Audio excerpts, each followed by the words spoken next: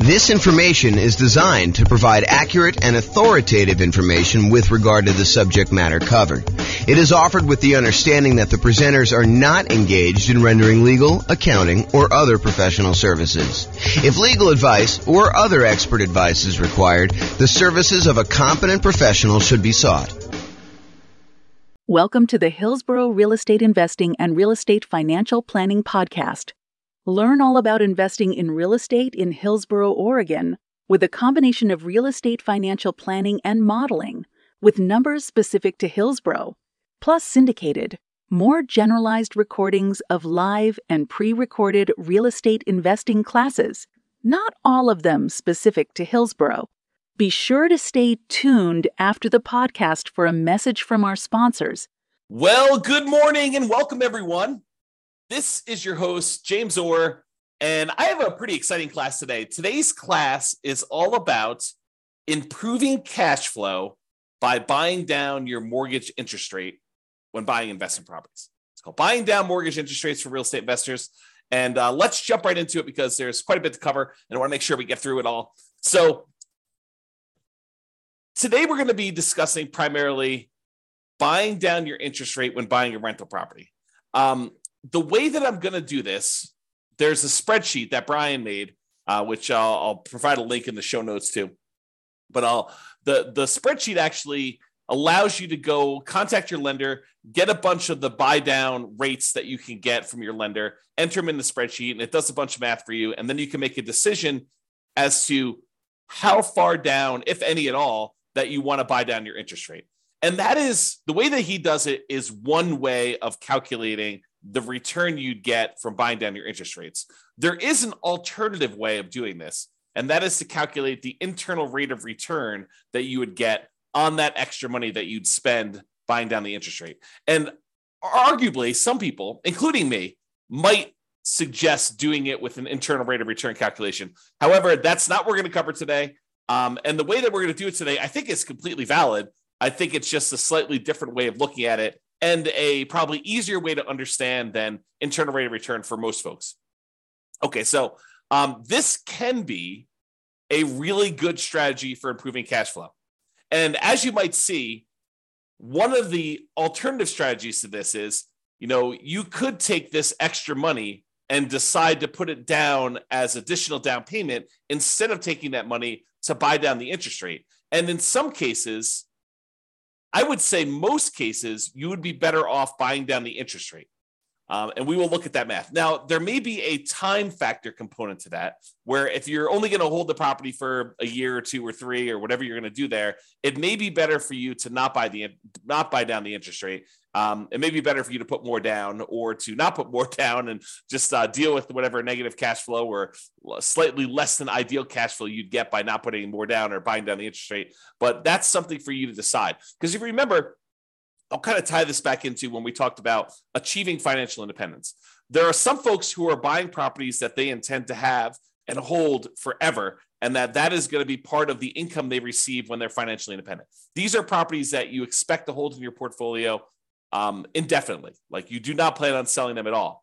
And then there are other properties where people would buy in order to get a really good return on, especially that early on, that like excellent return on equity you get when you own a property for the first few years and your equity is relatively small because you're highly leveraged and you're able to get like almost like rocket booster type returns on that. Some people are going to buy properties to get those rocket booster type returns with the intention of trading them up for something else, doing a 1031 exchange and buying something larger, or selling off those properties, paying all the expenses on them, the capital gains, the depreciation recapture, the real estate commissions, if you've got any of those going out, and closing costs, if you've got those going out, and then take that money and then use that in order to stabilize your returns elsewhere, whether that's investing in something else like stocks or bonds, or taking that money and paying off existing loans. So depending on whether this is a property that you plan to hold forever in your portfolio, or a property that you plan on holding for a short period of time and then doing something else with it, you may or may not choose to buy down your interest rate depending on the hold period. I'll also add in one additional wrinkle. If your plan is to buy more properties than you need, like let's say you intend to have 5 free and clear properties in your portfolio at the end. Let's say your plan now is to go out and buy 12 properties with the intention of you're going to eventually sell off 7 of them and pay off the remaining 5 so that they're free and clear. Well, if you're going to pay off the remaining 5 early with proceeds from selling the extra 7, then you may not want to buy down the interest rates on the 5 either, because those are ones that you will not hold the loan for full term. And so these are things that you should decide. And the reason why we covered those in previous classes before we get to this point is you should decide which properties you plan to have in your portfolio at the time when you are financially independent and how you plan to get there. Like, do you plan on paying off these properties early? And a lot of times we make these plans and they change, but realize that you should have this plan going in. Okay, now that I've given you some background and context, let us talk about doing buying down interest rates when buying a property. Today, we're going to focus in on buying down the interest rates when you are purchasing a property. And specifically, I am not going to talk about buying down the interest rates when you do some type of cash out refinance on a property, or when you do some type of cash in refinance on a property where you actually put more money into the deal and refinance your property at the same time in order to get shorter loan term or lower monthly payments, or to get a better interest rate. So we're not talking about cash out refinances. We're not talking about cash in refinances. We're not talking about doing a rate and term refinance where we're refinancing the rate on the loan and or the term on the loan. And we're definitely not talking about recasting a loan where you have a lump sum of money and you want to reduce the payment on your existing loan without changing the other terms of the loan. You just want to kind of like make a $10,000 additional payment on your property and reduce the monthly payment by whatever it is, $50, $100, somewhere in that ballpark, depending on how much time you've got left on the loan. But we're not talking about that either. This is specifically buying down your interest rate when purchasing a property. Okay. Big picture. When you go to get a loan, the interest rate you get on the loan can be changed by how much you either pay and give to the lender, or how much the lender gives you as a credit to take a higher interest rate. So you can voluntarily take a higher interest rate and have the lender give you a credit to help cover closing costs. So you go to a lender and then you tell them, hey, look, I'm thinking about getting a loan. They tell you, okay, the rate right now, if you don't pay any points at all, is going to be 0. It's going to be 7%. 0 points in, 7% loan. However, if you are willing to take 7.25 as your interest rate, we will give you $3,000 or $5,000 or $8,000, whatever it is, as a credit that you can use to cover some of your closing costs. Or you can give us some money and we will give you a lower interest rate. If you sort of like give us $5,000 in advance, we will, instead of giving you 7% of your loan, we'll give you 6.75 as an example. So it can work both ways. You can pay money in order to have your rate lowered, or you can receive money as a credit from the lender in order to take a higher rate. Now, the money you receive is not able to be used for down payment. Down payment is completely different. The money you receive can only be used to cover like closing costs, not down payments. Okay, now, when we're discussing this, for the sake of this class, the change in the interest rate we're talking about is for the life of the loan. Okay. There are other loan programs where you could go in and the lender will say, I'll give you a 2-1 buy down type of loan where for the first year you get a really low interest rate. For the next year, you get a slightly higher interest rate, but still lower than what it would normally be. And in year 3, you're getting your normal interest rate. You can have a seller, a lot of times it's a builder, paying a lender in order to buy down the interest rate for you for a period of time, like a temporary lower interest rate. That is not what we're discussing here in this class. This class, we're talking about you paying a fee to the lender, and in exchange, the lender is lowering the interest rate for the life of the loan. So if you were going to get a 7% loan, now you're able to get 6.875, and that lasts for 30 years. Or until you pay off the loan. So you can pay off the loan organically over that 30-year period if it's a 30-year loan. Or if you make extra payments on it, it could get paid off sooner. So that interest rate would only last until the loan is paid off for you making extra payments. Or if you go sell the property, then the loan gets paid off and you no longer have that interest rate. Or if you refinance the property and get a new loan on it, then you get rid of that interest rate. So realize when you're buying down these interest rates, you almost need to like plan out what you're going to do with your property. You need to do some loan planning and say, I plan on having this loan for 5, 10, 15, 20, 30 years until it's paid off. So as one example, I have a loan on my owner occupant residence. And the loan is at 2.25%. It's a fixed rate 30-year loan. I am probably never paying that loan off. The loan is at such a low interest rate that I would rather have that money sitting in CDs or buy another free and clear rental property instead of paying off the loan on my owner-occupant property. But it helps to know when you get a loan how long you're going to have that. Okay? Now, there are other things you could do where you get these short-term interest rates, which we talked about, like that lower payment for the first 2 years. Again, we are not discussing those. Okay. So I mentioned the word point. What is a point when you hear a lender say a point? Like you may hear them say, look, your interest rate is 7% with 1 point, or 6.5% with 1 point, or 6.5% with 2 points. A point is money that you pay to a lender upfront to get the mortgage interest rate. It is non-refundable. It is a fee that you pay to the lender in order to get an interest rate. And they can be positive where you pay the lender points, or they can be negative where the lender gives you a credit in order to do that. From the lender's perspective, it almost looks to them like money now instead of interest later. So they're like, look, you can pay me $5,000 now, and I will give you a lower interest rate so that I'll collect less interest over time in exchange for a little bit of money up front. Now, 1 point is 1% of the loan amount. So if you're buying like a $500,000 property and you're going to put 20% down as an example, that means you'd be putting $100,000 down on a $500,000 property. So you get a $400,000 loan. Then 1 point of a $400,000 loan is $4,000. And to be absolutely clear, this is not part of your down payment. Any points you pay are in addition to the down payment you need in order to get the loan. They're in addition to other closing costs you might have for getting the loan. And the points you pay are not part of your monthly payments. It's not like if you pay points, then those count as part of your monthly payment. Okay. Points are separate things you pay to a lender upfront. They're non-refundable that affect your interest rate on the loan. Okay. That's what points are. So let's talk about what par rate is. The par rate on a mortgage is the mortgage interest rate you'd get if you paid exactly 0 points. You did not buy down the interest rate at all, and you did not receive a credit to accept a higher interest rate from the lender. The par rate is the interest rate you'd get if you didn't pay them any money and they didn't give you a credit to change the rate at all.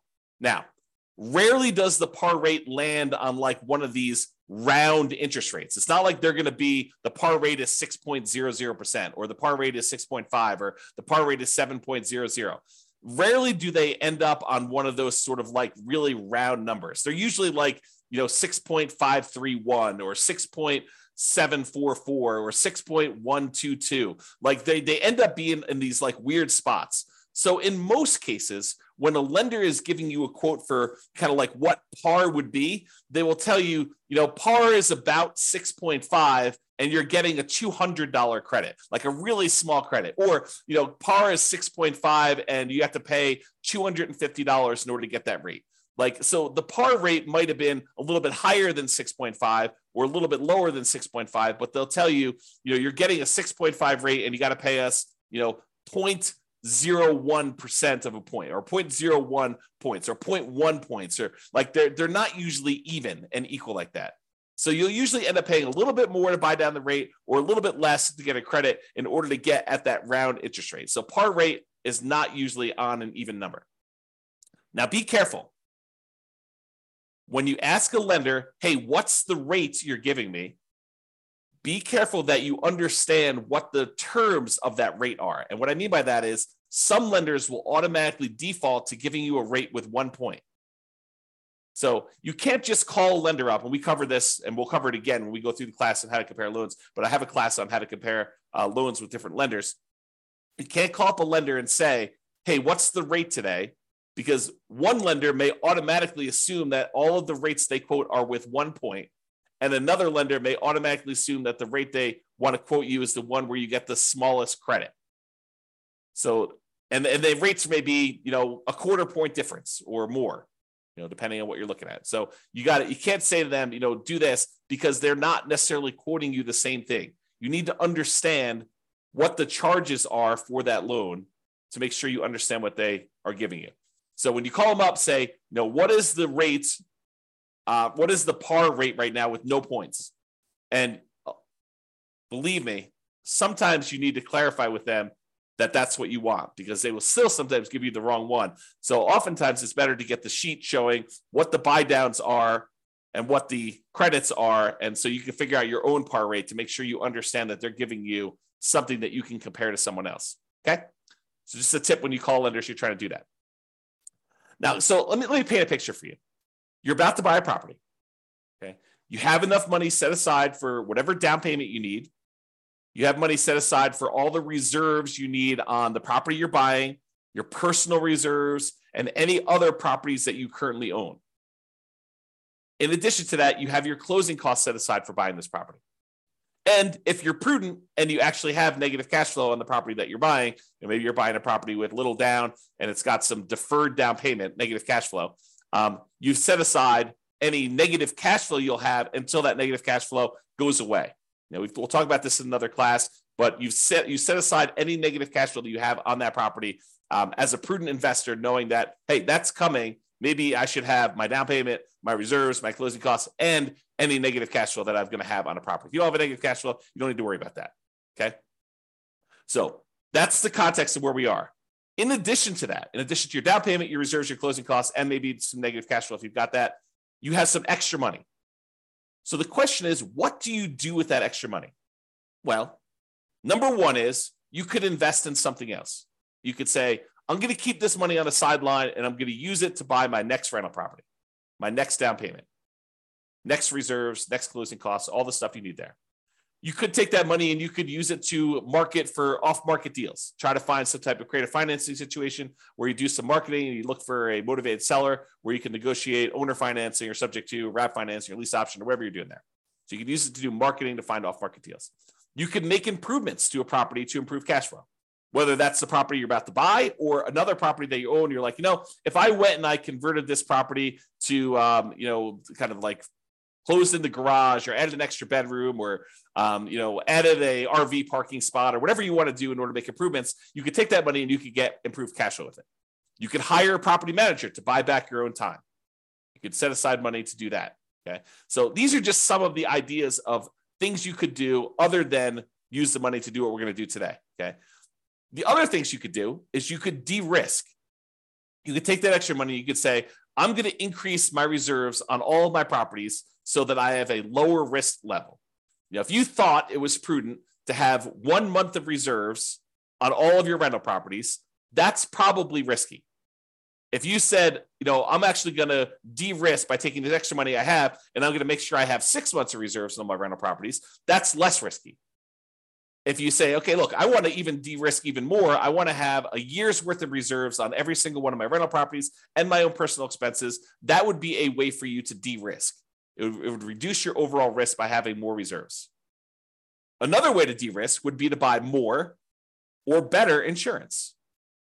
Be property insurance, could be umbrella insurance, could be additional liability insurance, could be maximizing your rates on your car insurance, whatever it is that you want to do to de-risk, that is one strategy you could do with that extra money. Another thing you could do with that extra money is you could put more down. By putting more down, it means that you end up borrowing less, which reduces the payment that you have on the property and therefore would improve cash flow. So by putting more money down, you borrow less money on the property, reduces the payment and improves cash flow. It may also get rid of PMI.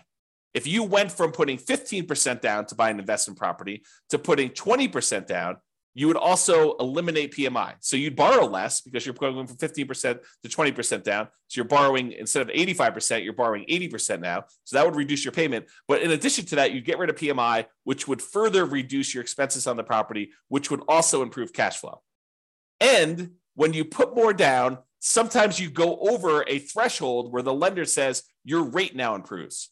If you go from putting 15% down to putting 20% down, not only do you borrow less, not only do you get rid of PMI, but you also get a slightly better interest rate directly from the lender because you went from an 85% loan to value to an 80% loan to value on your loan. Okay. So by putting more down, you can improve your cash flow in possibly 3 ways, usually at least 2, which is borrowing less and getting a slightly better interest rate. So those are some of the options if you have extra money when you're buying. Today, we're going to cover one of the other things you could do with that money, and that is you could voluntarily pay extra points to the lender to buy down the interest rate on the loan. Okay, so you give money in terms of points to a lender. They're non-refundable. You don't get them back. They don't count as equity, but then you actually use that in order to improve the interest rate you're getting on the loan for the life of the loan, which could improve cash flow. So comparing the two options, you can either put more money up for down payment, or you could buy down the interest rate. If you do it as down payment, you borrow less, you lower the payment, you get improved cash flow. When you buy down the interest rate, you borrow the same amounts, you reduce the interest rate, and you improve cash flow. When you put more down as a down payment, the money is now in equity in the property. You are likely to get it back when you either sell the property or do a cash out refinance. When you buy down the interest rate, the money is consumed. The lender takes it as a fee. It is not equity in your property. You do not get that back when you sell or do a cash out refinance. When you put more down payment down, it lasts the full life of the loan, just like it does if you buy down the interest rate. They both last for the full life of the loan. When you put more down in down payment, it may change your interest rate. May. If you don't go over a certain threshold, if you only go from putting 20% down to putting 22% down, you may not see an improved interest rate from doing that. If you go from 20% down to 25% down, you are likely to see an improvement in your interest rate when you put more down. However, when you buy down your interest rate, that's literally what you're doing. It does change the interest rate. When you put more down in down payment, it may impact your private mortgage insurance. If you go from less than 20% down to at least 20% or more down, then it will affect your interest rate. It'll affect your PMI. It even affects your PMI if you go from like 5% down to 10% down. It doesn't even mean that you need to get rid of it completely, but actually having more in down payment will reduce your PMI payments by some, not to zero.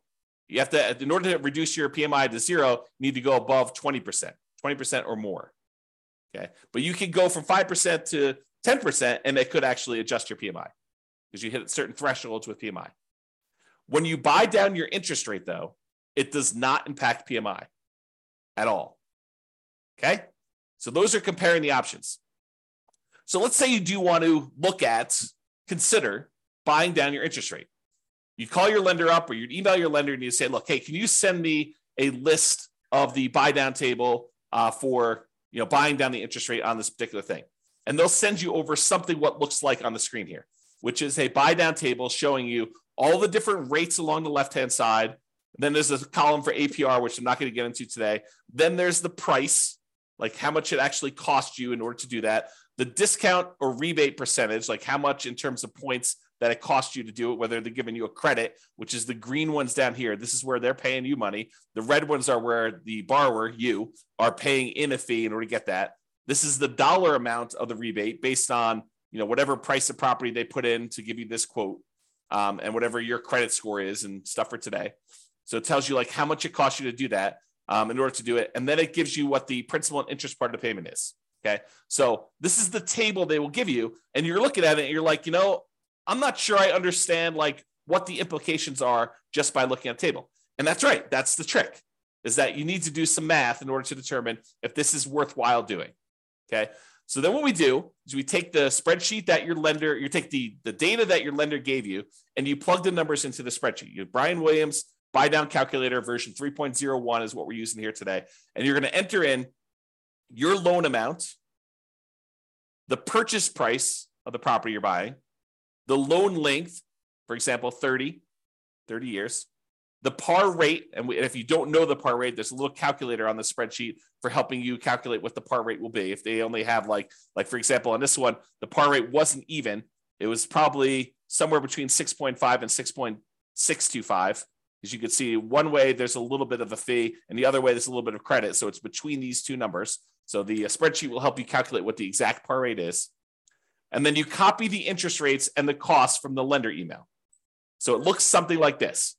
You enter in the loan amount over here, the purchase price, the loan length, and then the par rate. And the par rate calculator is below this. So if you need to calculate it out, you can do that. But I calculate that for you, and then I showed you what it is here. And then it will calculate what the par payment would be for you. So it'll actually do that calculation. Then you put in the interest rate. It usually like files them down here if you're doing that. But if you're doing ones from your lender, you may want to copy them manually into here. And then you put the cost in from the thing. So 6.875 is $2,366 credit. So 6.875, $2,366 credit. So that's what you're doing. You're putting in this rate and this number here. Okay. So when you do that, the spreadsheet will then do a whole bunch of calculations for you here. It's going to tell you the difference between how much it costs you in order to buy down the interest rate from here to here, the difference in those costs. So for example, if you were going to go get 6.875, they would give you a credit of $2,366. If you want to get 6.75, it would only cost you it would only give you a credit of $803. So the difference between these two is $1,563. So it shows you the difference in cost in going from one to another. Then it shows you what the average cost per like tier to get down to here would be. So it shows you what the average would be. And then this does a whole bunch of stuff, calculation of points. You can ignore all that. And then the payment, if you bought it down. So this tells you what your new monthly payment would be. And then it then calculates what the difference is between your par payments and what this new payment is, and shows you what the difference in payment was. So for example, this is an $87.57 higher monthly payment than what your par rate for receiving a credit of $2,366. Hold on one second. Sorry, I had to clear my throat. Okay, so with that being said, you can see here that when you buy down the rate a little tiny bit at 6.5, you end up getting a $30.52 better payment, which if you multiply by 12, you're getting $366.26 better cash flow on your property by buying down the rate there. And you can see there are ones where you're getting significantly better cash flow. For example, if you buy down the rate all the way to the max, you get $5,795.31, almost $5,800 better cash flow for the year. Almost $500 a month better cash flow by buying down the rate. Now you got to say to yourself, is it worth paying this amount of money in order to get that rate? That's what we're going to look at. And I've included this thing called vanity rates. So most of the time rates are quoted in the eighth of a point. So 6.875, 6.75, 6.25. But sometimes a lender will give you a quote for a rate of, 5.99 or, 5.49 or something like that, where it's a number that is sort of like not one of the normal eighth of a point type deals. And so they'll include those in your list, but a lot of times vanity rates don't make a lot of sense. So I'll show you what they look like here, but I've included them in this chart. I will remove them later as we show you. Okay, continuing on. So this shows you what the difference in cost was when buying down your interest rate. And what I want to point out to you is that the amount it costs to buy down your interest rate 1/8 of a point is not the same. And it's not linear. It doesn't automatically increase as you go up. Okay. So this red line shows you where the par rate is. These ones are credits. These ones over here is you're paying a fee in points in order to get a lower interest rate. But in order to change your interest rate, from it's got the vanity rates in there. So let me go remove the vanity rates here, but it shows you the difference. So for example, right here, in order to go from 6.25 to 6.15, it costs you a difference of $1,662 or $1,078. It's cheaper to go to this one than it was to go to this one. That's what we're showing you here.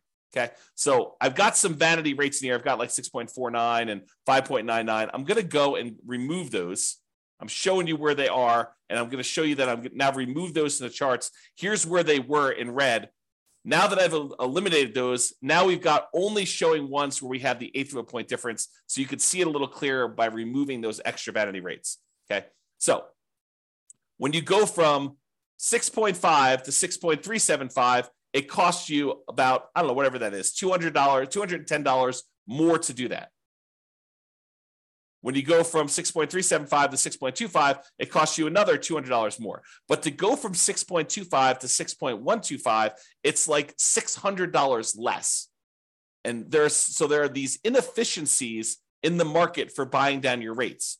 And part of what you're looking at is taking advantage of these inefficiencies. They will sometimes tell you, look, we would prefer you to buy down here, but we'd prefer you don't buy down past this certain level. Like as one example, if you wanted to go from 5.125 to 5.5, I'm sorry, from 5.125 to 5 even, the difference in buy down for these is significant. You know, it's like $1,400 more. So this may be a spot where you might consider not buying down the extra amount. Or here might be one where you consider not buying down the extra amount. Or here might be one. You can see whenever it goes and it gets more expensive to buy down to the next level, you got to wonder, is it worth it doing that for me? And we're going to do some additional math and I'll show you that, but realize that they change. It's not uniformly one price to buy down to the next lowest interest rate tier. Okay. Same table before. I've just now eliminated the vanity rates. Not going to go over this. I already went over it again. Now, one of the things we're looking at is the average cost per incremental interest rate. And you can look at these and you can see that, you know, ignoring the ones that are credits, if we start looking at the ones that are actual buy downs, you can see that they sort of like increase a little bit, then they decrease a little bit, and then they start increasing again. So if you were thinking about where you might want to buy down, one of the things you could look at is where it actually starts to increase again. So you can look for these inefficiencies, and I'm going to zoom in and graph this out for you and show you this is the average cost per incremental improvement in mortgage interest rate, the average cost in order to buy down to that level. And this is to the left of here are the credits. So we're going to just ignore those unless you wanted to take a credit, but we're talking primarily about buying down the rate. And so you can see to go from 6.5 to 6.375, it's more expensive. To go from 6.375 to 6.25, it's slightly more expensive. Then it gets cheaper to go to 6.125. Then it gets the tiniest bit more expensive to go to 6%. Then it starts getting a little bit more expensive again to go to 5.875. So you could look at this and you could say to yourself, look, if I wanted to get a deal, it might be the kind of like best bargain to stop buying down the rate when the rates start getting increasingly more expensive. So this could be a good spot for you to consider. Now, the decision is totally up to you. You don't have to buy down your rate at all. You could choose to take the par rate. You could choose to take a credit. But if you're thinking about, I want to improve cash flow in my property, this is one way to do it. And then you got to wonder to yourself, is the extra money that I'm spending worthwhile investment? What's the return I'm getting on spending this extra money? And that's where we're headed with this. So now we're going to show you what the simple and compound rates of return are for spending this extra money. So these are all the different interest rates along the side here. You can't see them, but if you're on the spreadsheet, this is just spread over to the right of the spreadsheet there. And this goes and shows you what your simple interest rate would be after you've paid back the money to yourself for buying down the loan. So this shows you that once you paid yourself back the money in order to get the buy down itself, then you're earning, in this case, 33.6% return on the extra money that you spent. Not bad in terms of simple interest. Now, if we take it and we look at this simple interest over a period of time, you could say after 10 years, including paying back on the initial amount that you borrowed, this one would get you 23.6% return on any extra money you spent here. Now, most people are probably not using simple interest, although there are some times when you'd want to think about it that way. But most people are going to think in terms of compound interest.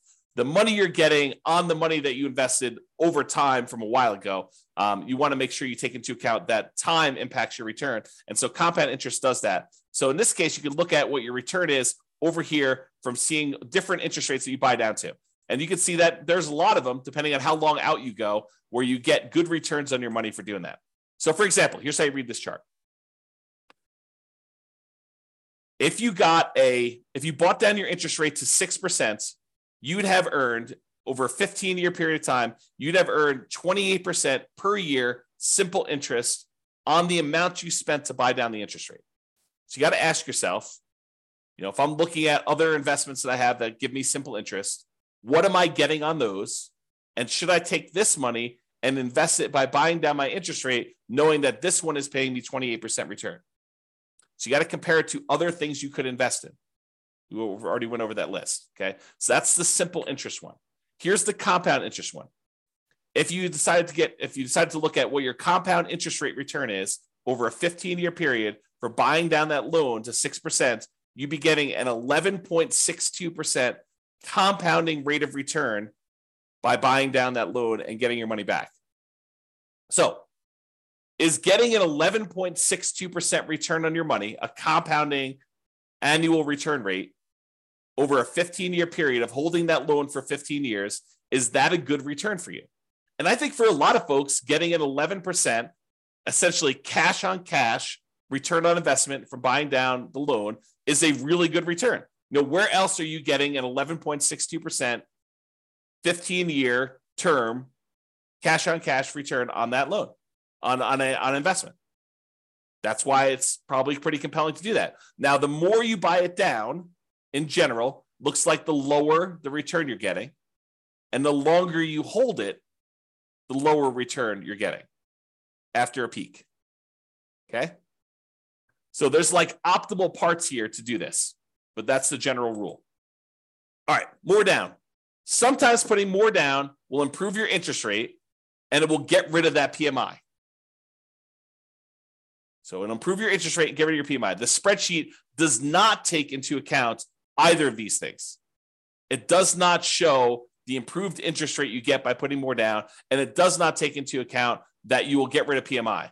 However, it does look at if you put more down and improve that payment by that much, which one's going to be better? Should you have put more down, or should you have bought down the interest rate? It'll compare those. It'll show you the difference in cash flow each one will produce for you. And then it could tell you it would have been better for you to buy down the interest rate, or it would have been better for you to put more down. So let's take a look at the difference between putting more down or buying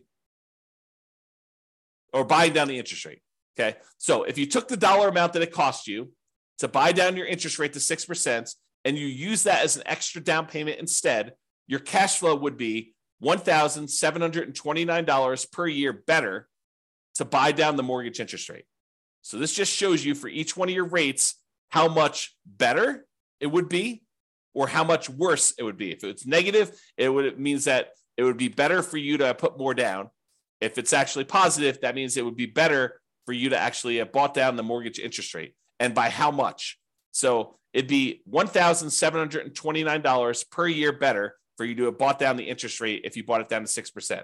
If you bought it down to 5%, it would have been $4,055 per year better for you to have bought down the interest rate.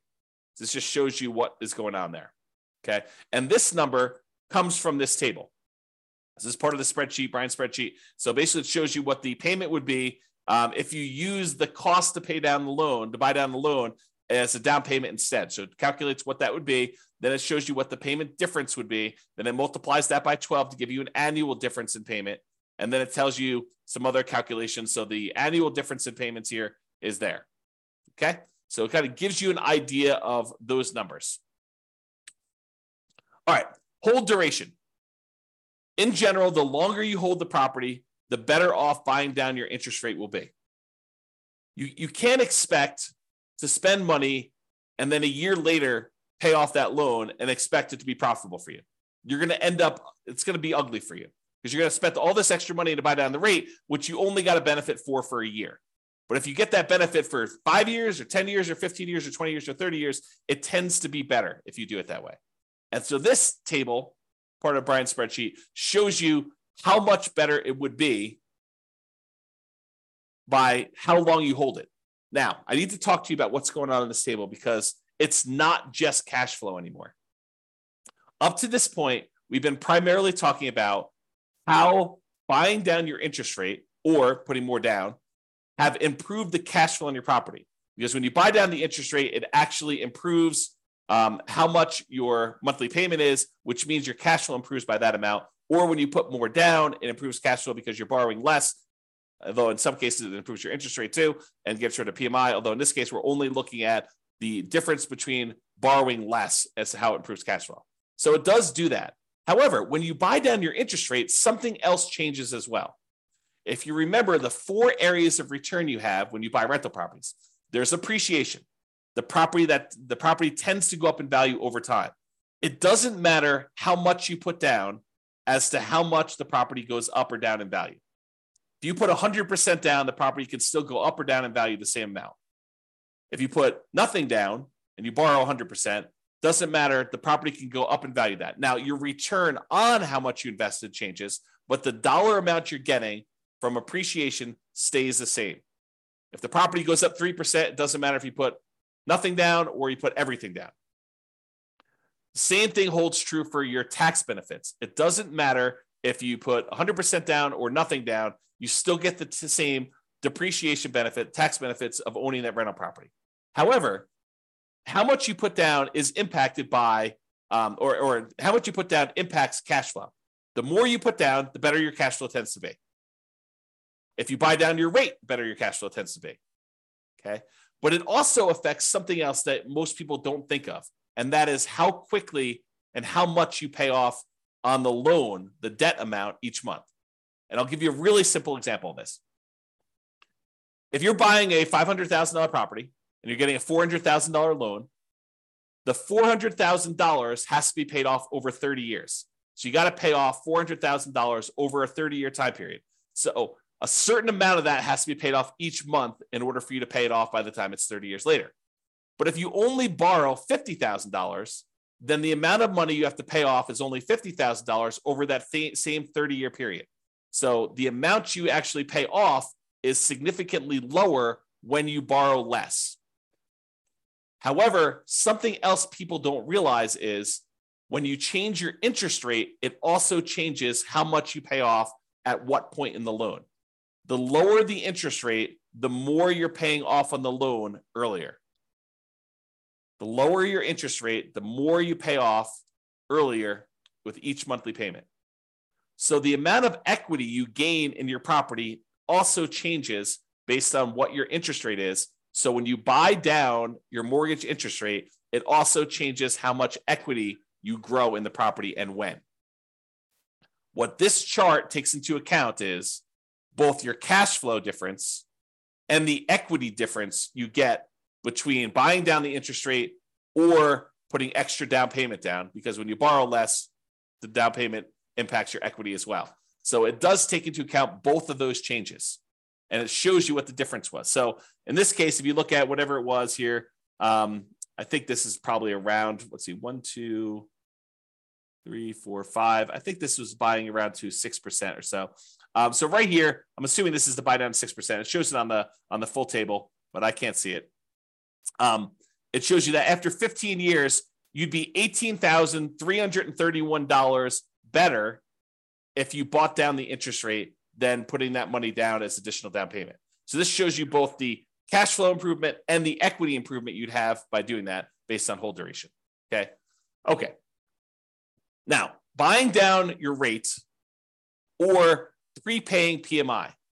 So let's say you're doing a nomad strategy or a house hacker strategy where you're thinking to yourself, okay, I put 5% down. I've got a little bit of extra money. Should I buy down my mortgage interest rate, or should I take that same amount of money and should I prepay PMI instead? PMI is whatever it is, $250 a month. I could take $5,000 and I could get rid of that $250 a month. Which one is better? Should I buy down the interest rate or should I prepay this PMI to improve that? And I probably should do an entire class on how to compare these. But for now, the correct way to do that is to use the world's greatest real estate deal analysis spreadsheet, which is free. Just go download it at realestatefinancialplanner.com/spreadsheet and do both options. Do one option where you buy down the interest rate, do another option where you actually prepay PMI, and look at the returns you're getting, all the returns you're getting, because it actually impacts more than just cash flow. Look at all the returns you're getting and decide which one better fits what your specific goal are, what your preferred return characteristics are. Are you emphasizing and making your number one most important thing cash flow? Well, then you might want to look at cash flow. But if you're looking at what is my overall return, which a lot of folks are, then you may want to go look at which gives you a better overall return comparing those two different options. And that's the way to do it. Okay. All right, in conclusion, you can choose whether to receive a credit or to buy down your mortgage interest rate. That's your choice when you go to get your loan. It can be better to buy down mortgage interest rates than to use that same amount of money to put more down. It can be better for you to do that. So you should call your lender to get the buy down amounts and then use the spreadsheet to do some math to see what may be best for you in your specific situation. And if you need help with this, ask your lender and or your real estate agent. You know, it would help if you filled out your spreadsheet and you understood what you're trying to do. But if you need assistance, your lenders should be able to answer questions about this and help you do it. Now, the decision is going to be yours. You understanding what return you're getting for buying down this rate from the spreadsheet, you need to decide, hey, look, do I want to spend more money in order to get this perceived return on that extra money that I'm spending, thinking I'm going to hold the loan for that amount of time, or do you want to not spend money and do that? I mean, it's up to you. So realize that the decision is yours, and it's really a decision about what type of return you want to get on the extra money. Maybe you decide you don't want to buy down at all. Maybe you say, look, I should just take this money and go buy another property. And instead of getting, 11%, additional cash on cash return on this, I can get a overall, whatever it is in your marketplace, 30% overall return on my money when you include appreciation, debt pay down, depreciation, and cash flow on your money. Or maybe you're like, hey, look, cash flow is really important to me. It's going to be what gets me to financial independence. I want to optimize for cash flow. And so I'm willing to spend money now in order to get a really good return on that money by buying down my rate and improving cash flow. It is your choice. All right. That's all I got for you. I hope you enjoyed this class. I'll put a link to the spreadsheet in the show notes for those of you that need that. And feel free to use it to analyze your next buy down when you're purchasing a property. This has been James Orr. Have a great day, everybody. Bye-bye for now. With home prices up, mortgage interest rates up, and rents up, but not quite enough to counteract the higher prices and interest rates. Cash flow on rental properties in Hillsborough is harder than ever. Book a call with the Real Estate Financial Planner to apply our proprietary 88 strategies to improve cash flow on your rentals. See the show notes for a link to schedule your call and improve your cash flow today. If you're a real estate agent, lender, or professional in Hillsborough that wants to help our real estate investor listeners, consider reaching out to learn about collaboration opportunities with this podcast. We'd love to add more value to our listeners by having you assist our investors buy, sell, and finance their real estate investments. See the show notes to schedule a call to discuss collaboration opportunities.